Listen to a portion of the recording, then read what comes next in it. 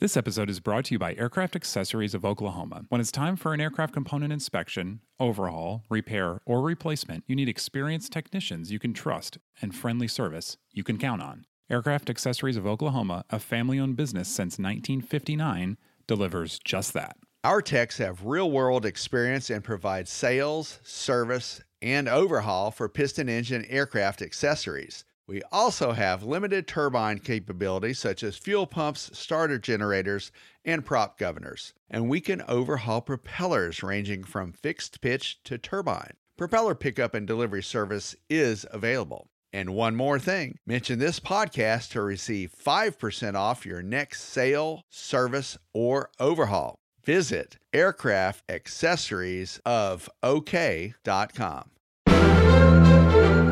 AOPA presents Never Again, True Pilot Stories from the World of General Aviation. This month, do you know how to disconnect your autopilot? And do you have a backup plan for when your primary plan doesn't work? And do you have a backup plan when the backup plan doesn't work? Find out how many tries it might take in Along for the Ride by John Jacoby. My old man was an original jet fighter jock in the North American F-86 Sabre during the Korean War. He taught me a lot of adages regarding flying. One in particular would prove correct. Being a pilot is hours of boredom with moments of sheer terror. It was 2006 and I was managing and flying a Pilatus PC-12 Series 9 in the Atlanta metro area. The flight that day was completely unremarkable until reaching the bottom of descent at the traffic pattern altitude of 1,500 feet. We were approximately 3 miles west of a non-towered field in coastal Georgia. I clicked the autopilot disconnect on the yoke. Nothing happened. I asked my co-pilot to try their side. Click, click. Nada again. Things were getting very interesting with an indicated airspeed close to the barber pole and a Cessna Citation at our same altitude on downwind of an intersecting runway. No problem. Memory items kicked in from training in the simulator. I knew my machine. I lifted the safety cover and hit the alternate trim, which should have disconnected the autopilot. Nothing. Okay, we are now officially in the danger zone. It had been almost a minute since reaching traffic pattern altitude, and our ground speed was running about 4 nautical miles a minute as the airfield passed below us and we headed out to sea.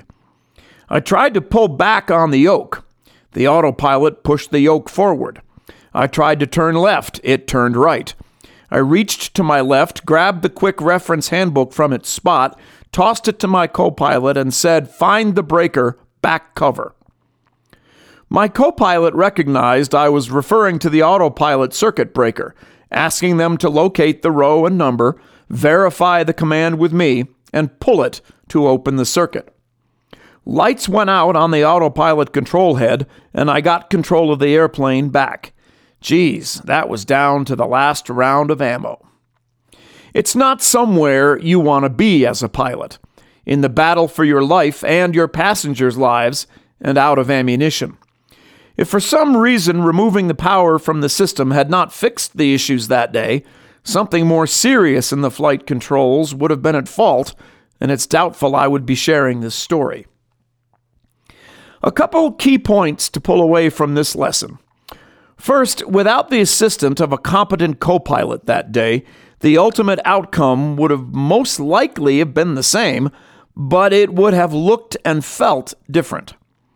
One, if not all, of my passengers would have noticed we were out to sea down low, not to mention me awkwardly reaching across to the right of the flight deck, trying to find a circuit breaker. Instead, they were clueless to the abnormality until I asked the lead passenger, after exiting the airplane, for a moment of their time. I explained that the aircraft was not in my control for a few moments, and I had my doubts about letting them and their associates return home later that day on board their airplane. I would return to home base immediately to have maintenance troubleshoot the problem and organize a charter flight for their return. Of course, the issue could not be duplicated on the ground later while in maintenance. Most aviators reading Pilot magazine are single-pilot operators flying their families and friends around in light piston GA aircraft. They do not enjoy the benefit of co-pilots or simulator training. Most do have autopilots or electric trims of various degrees. So let's put the same situation I experienced that day in 2006 into a different scenario. The weather is socked in at your home airport, but you have flown the RNAV approach to near minimums before. Today, you get to the missed approach point and do not spot the runway. Time to execute the missed approach procedure as published. Trying to disconnect the autopilot to hand fly the missed approach, nothing happens. Have you ever even thought about what you would do? Hopefully, you are immediately trying to find the circuit breaker so you can get back control of your machine. But where is it? Maybe it's down by your ankle on the breaker panel, or a late addition upgrade in the far corner of the panel on the other side. You have no idea because they all look the same, and it is very difficult to read placards strapped into your seat. Add some more stress to this scenario. Nighttime. After a long cross-country to an airfield you have never been to before, maybe minimum fuel because you had to divert for storms, you get my point. But John, you say, I am a day VFR pilot only in a brand new light sport aircraft. I love my glass panel and matching autopilot with electric trim. This will never happen to me. Never say never.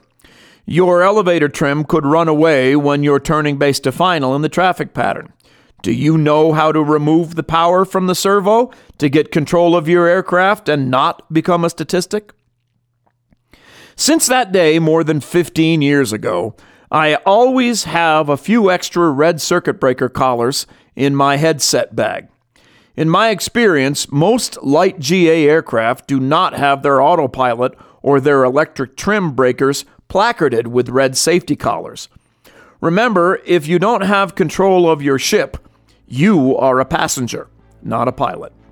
Make certain that in any airplane you own or fly, you can disconnect these circuits with minimal distraction and ensure you stay the pilot in command.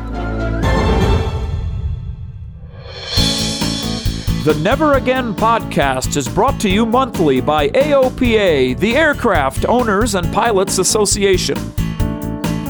You can find more Never Again stories online at AOPA.org by typing Never Again into the search box.